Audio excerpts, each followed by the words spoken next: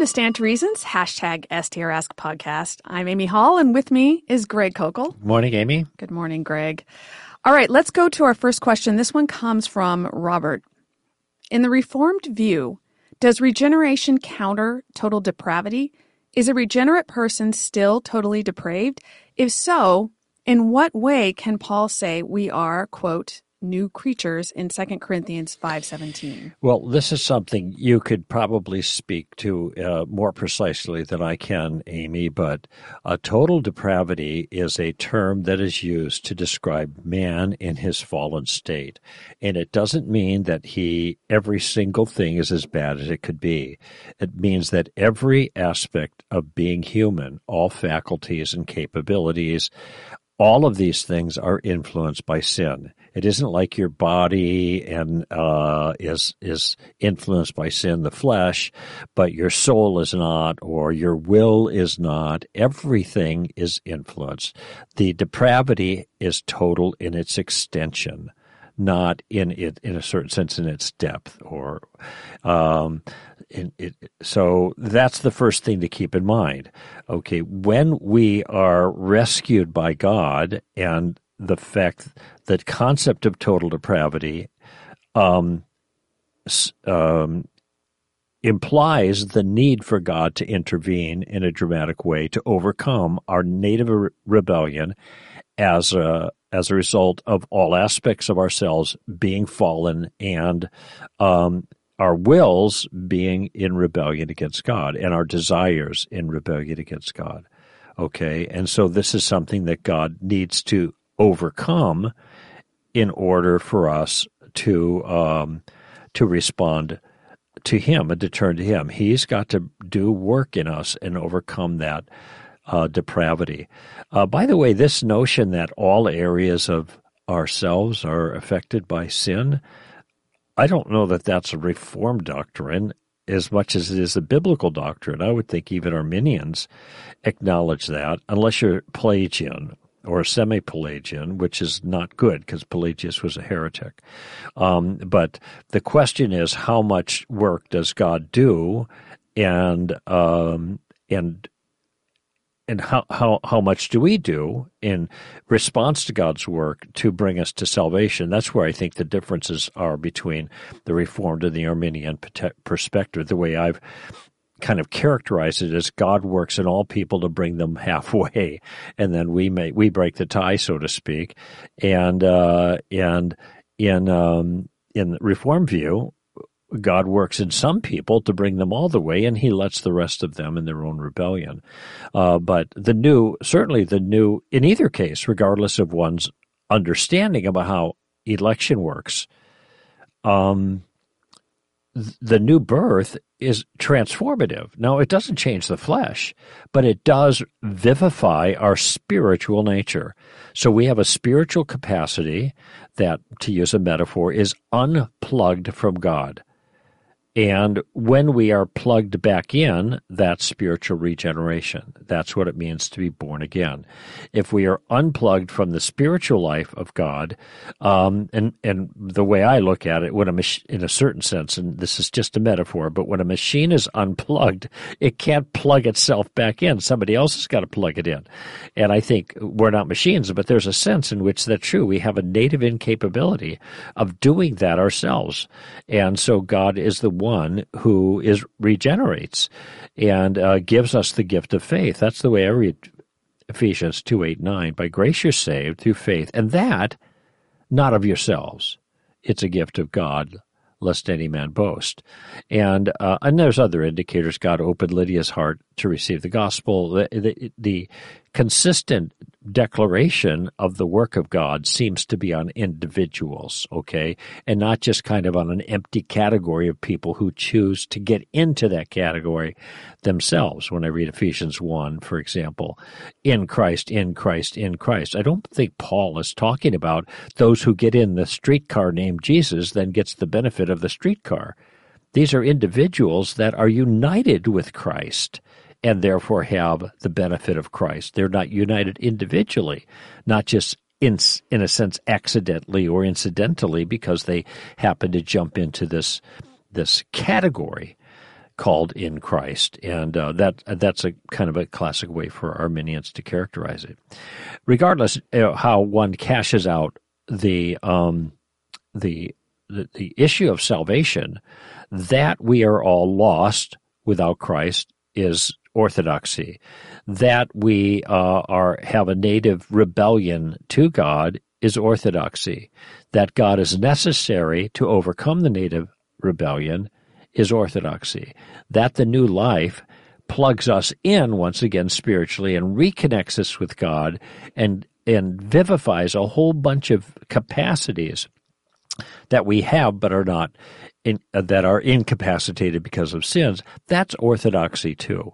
So there's no inherent contradiction between any understanding of full, complete, total depravity and the new birth, which changes significant aspects of that.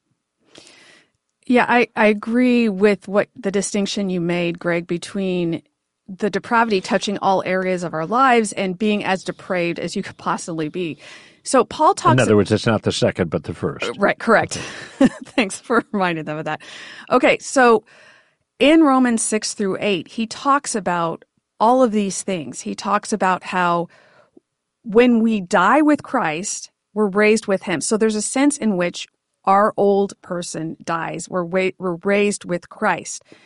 This doesn't mean that we are completely, and in the resurrection, what he says is we'll have our bodies will be completely regenerated and we will have no more sin. But as of now, we're still in depravity, but we are new creatures. We've died and raised with Christ. And here's what, starting in verse 10 of chapter 8 in Romans, if Christ is in you, though the body is dead because of sin, yet the spirit is alive because of righteousness.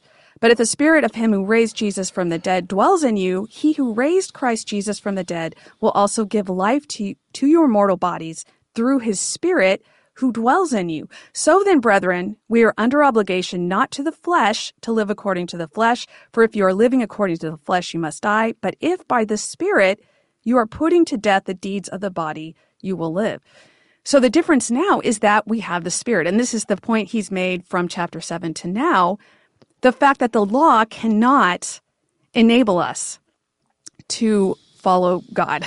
Uh-huh. It cannot enable us to bear fruit for God. Therefore, as new creatures with the Holy Spirit, we now have the ability to put our sin to death and to bear fruit for God. Mm-hmm. So if you read through chapters 6-8, he goes through all of these steps, and I think that clarifies the difference between then and now. And just keep in mind that, I'm talking to the listeners, not to you, Amy. This is an ongoing process, and it is a struggle until you die. All right? It's going to be a struggle until you die. The issue here is trajectory, putting to death the deeds of the flesh. Paul calls that according to the Spirit, living according to the Spirit in Romans 8 rather than according to the flesh. Those are trajectories. It isn't a life of utter sin versus a life of utter perfection. Those who have the Spirit, Paul says in Romans 8, are in the process of putting to death the deeds of the flesh, which is what he means by the phrase led by the Spirit. Almost universally misunderstood because people just repeat the phrase the way they hear other people using it, and they don't study that phrase in its context. But that's what Paul's talking about. So this is going to be a struggle. And this is why I think it's, I have often heard, I just heard it again a couple of days ago, read it in a book, 1 John 1:9, if we confess our sins, he's faithful and righteous to forgive our sins and to cleanse us from all unrighteousness. This I do not think is John's offer of an antidote for Christians. Now, I'm not saying that confession is not important, but this is not what he's talking about there. If you read 1 John chapter 1, he is talking about, he's giving a testimony about Jesus and his personal experience and his invitation that we have fellowship with him the way he has fellowship with Christ, the way he has fellowship with Christ. And then he says, if we say we have no sin, in other words, if we deny our need and our sinfulness, then the truth is not in us. We make God to be in our. But if we confess our sin, and I think the point is that we confess that we have sin, that we are sinners and in need of him, then God provides forgiveness. Then the next chapter, first verse, it says, "Little children, I write these things so that you do not sin, but if you do sin, you have an advocate with the Father in Christ Jesus, who is the propitiation for our sins." So what's interesting is I always hear 1 John 1:9 as a verse for keeping cleansed before God. That's how we deal with sin. But of course, that verse says, if we confess, then we're forgiven. It's a conditional. In other words, if we don't confess, then we're not forgiven. It seems that would follow from the point. And I think, according to the point he's making, it's right. If we are not coming to God as unregenerate people confessing sin, that we are sinners before him, we will not receive forgiveness.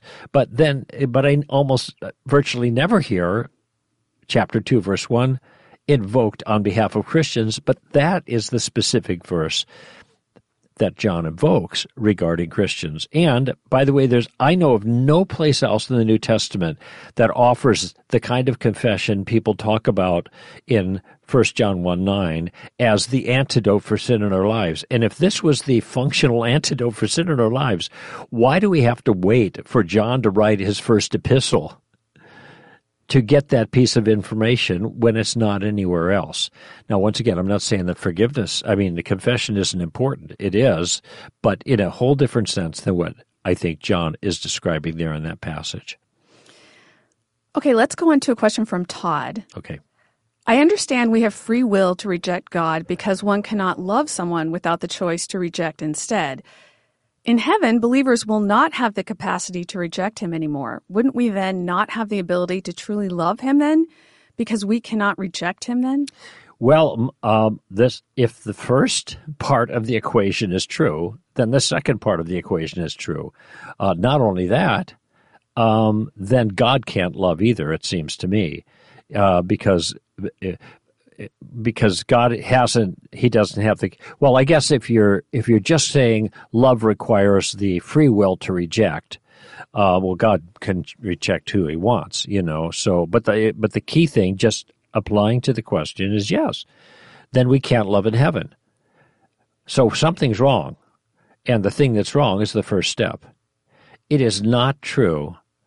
It is demonstrably not true that love requires free will. And all one has to do is look at the loving relationships they have in their lives. And when I'm talking about loving relationships, I'm not talking about here the will to love, because I don't think that's what the writer here is talking about. Having love for someone. I ask people, do you love your son or your daughter, your children? Yes, of course. When did you start loving? When they were born, when I first encountered them. Did you make a choice then to love them? No, it just happened. When people are drawn to each other in a way that drives them romantically to get married, they're not making choices to love. Not the emotion is something that happens in virtue of the nature of the circumstances. Okay? Now, when one is in a committed kind of relationship, whether it's as a parent or as a spouse, then there are times when we are to act loving when we don't feel like it. Now, that is an act of will. But you're not going to have to act against your feelings when you get to heaven, because your feelings aren't going to be sinful. Your actions are going to be consistent with your desires. But the desires, and here specifically the desire about love, is not something that you choose. Sometimes, to be moral, you must choose against your desires. Just like when two people who are married to someone else, they fall in love and they feel, oh, well, I didn't want this, it just happened. Yes, it just happened, but that, of course, doesn't justify the behavior that follows or dwelling on it or pursuing that kind of relationship. This question, to me, reflects a profound misunderstanding in the body of Christ when it comes to this issue. And I have friends who make the same point. If you don't have the freedom to reject God, then you can't love him properly. And these are not true statements, because the alternative to freedom to reject God is not mechanistic, machine-like behavior. That's the presumption. If you can't have a choice to love, then you must be a machine, and that's not true love. Most of the time, the people we deeply emotionally love are not it does not represent feelings we chose to have. It was a function of the circumstances that generated this love, okay? And if that's the case, and to me it's demonstrably obvious. All people have to do is think about their relationships, where they're feeling love. Something happened. They were drawn into this by a set of circumstances. Now, if that's the case, it seems to me that God could do that easily without violating people's free will. He woos and draws, and I was explaining this to someone, and they said, well, doesn't he do that with everybody? And the answer is no, not according to John chapter 6. He woos and he draws those that he will, and that act of drawing creates a circumstance where they end up desiring and loving God. And this is, I think it's very kin to the kinds of relationships we have with people we are drawn to and begin loving in virtue of the circumstances, the nature of relationship. We would never disqualify our love for our children, our emotional love for our children, as not real love because we didn't make an act of will when we retrieved our children from the hospital and then started feeling that way to them. No, we loved them from the outset, and it was not a choice. And so if that's the case, even if we have no freedom to sin in heaven, we still are released in a certain sense by the change in our nature to fully love God. That's a freedom. It's not a restriction of our freedom. It's a freedom to do what's good and right, which we didn't have a freedom to do consistently, even when we were regenerate, because we're battling the flesh. Once the flesh is gone, and the flesh doesn't survive the resurrection, then we are going to have an inability to sin, and that doesn't in any way, shape, or form compromise our genuine, actual love for God and for each other. And by the way, if the inability to sin compromises or disqualifies real love, then God can't love because he has no ability to sin. So, Greg, just since you said the flesh won't survive, I just want to make clear that you're not saying that we're not going to have bodies. You're saying that our fallen bodies. I'm talking about flesh in terms of the carnal nature. The fallen, not flesh and blood. Like flesh and blood right. cannot inherit the kingdom of God. That would be natural stuff. So we need new bodies and a renewed body, a resurrected body, in order to inherit the kingdom. Right. So this is what Todd has asked here is exactly why I don't think this is a good answer to the problem of evil, because I think that's what people are using this for, to explain the existence of evil. But as he says, in heaven, we are not going to turn away from God. I mean, period. God has made it clear there's going to be no sin. There's going to be no suffering. So we know that's not the case. So to me, I agree, Greg, that proves that the first one is wrong.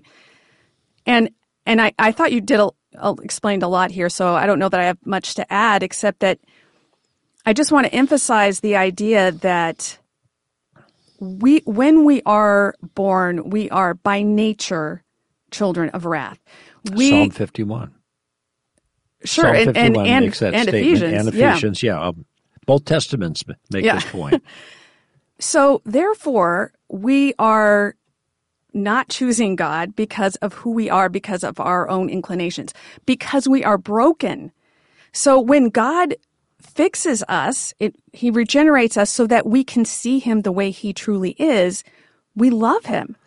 Not because God is forcing us to love him in the way we would use the term force, but because he's freeing us from that nature that hates God so that we're free to rightly love God as we were created to do. I just had a thought here about this. Forget about God for a moment. Think about Christians, and maybe even any our listeners, who had a really nasty attitude towards people, and when they were regenerated, that changed their attitude towards people and their approach towards people and their feelings towards people. It didn't just change their ability to act in a different way using their will. Something changed on the inside that changed their affective response to other people. There's a parallel here. And I mean, it seems like every regenerate person understands what I just described. And what you didn't get was just another, a more, what's the word I'm looking for? A more, a stronger will to will things. When you regenerate, your nature is changed, so you feel differently towards others. Okay, that's a change that God, and who would say that that's not genuine, that's not real, that's not authentic, when now we love people we used to hate because of the regeneration that God created. But it's not an act of our will. There are times we act in a loving way. I'm not denying that, but this is not what we're talking about. We're talking about an affective element, a feeling element, an approach to other people. And I think, Todd asks here, he says, will we not have the capacity to reject him anymore? And I think then you have to look at the word capacity. So are we talking about God stopping us from what we want to reject him, but God stops us, or he physically restrains us, or that's not what's going on here. It's not like there's some sort of outside influence keeping us from doing something, like a physical disability or stopping us from doing what we want. We're still doing what we want, and what we want is to love God. Right. So it's not like I want to choose against God, but he stops me from that. I want to choose God because I've been changed to want to choose God. And this, when the way this capacity is discussed here, it sounds like a positive attribute that is now being taken away. It is not a capacity that causes us to sin. It is a broken capacity. It is an incapacity that results in our sinning. It's something broken inside of us, and God fixes that. It reminds me of people who have said, I think without really thinking through it, well, if I can sin and God can't, then I can do something that God can't do.